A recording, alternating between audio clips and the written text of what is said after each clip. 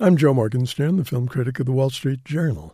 Motion multiplies emotion in Rio. This 3D animated feature is from Blue Sky Studios, the company that gave us the Ice Age series. This one is about birds, and it's absolutely besotted, endearingly so, by the possibilities of flying, dancing the samba, or hell for feather chasing around the skies, beaches, boulevards, back alleys, and favelas of Rio de Janeiro. For a change, the 3D process is indispensable, and so is the color palette, rich hues that do for the eyes what Tabasco sauce does for the tongue. The production eventually succumbs to motion overload, but there are worse things than a movie that can't stop moving.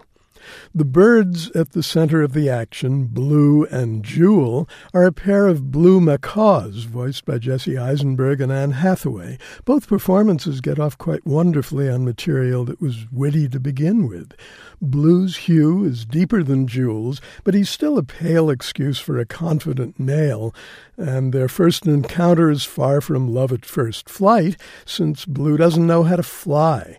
He's been so thoroughly domesticated by his loving owner that he just walks around their cozy home in Minnesota until a Brazilian ornithologist comes out of nowhere and proposes mating him with the street-smart, high-flying Jewel in Rio to save the macaw species.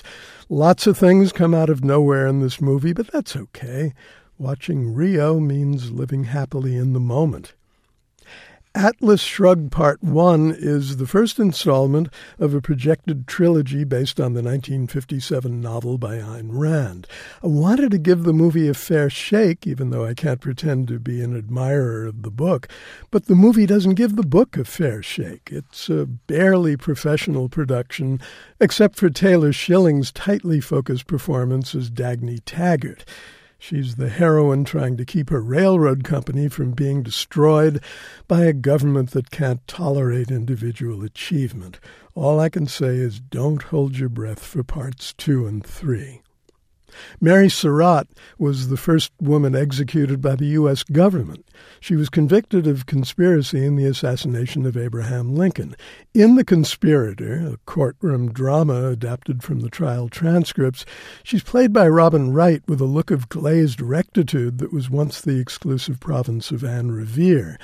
It isn't her fault, though. Like other members of a fine cast that includes James McAvoy and Tom Wilkinson, she has come under the deadening directorial hand of Robert Redford. The Conspirator suggests that Mary was punished for crimes actually committed by her son. Since she was tried in a military tribunal rather than a civil court, it also suggests a parallel between Mary's plight and the plight of the Guantanamo prisoners. What it most suggests, though, is the sort of classroom film that has kept generations of students off the edge of their seats. I'm Joe Morgenstern. I'll be back on KCRW next week with more reviews.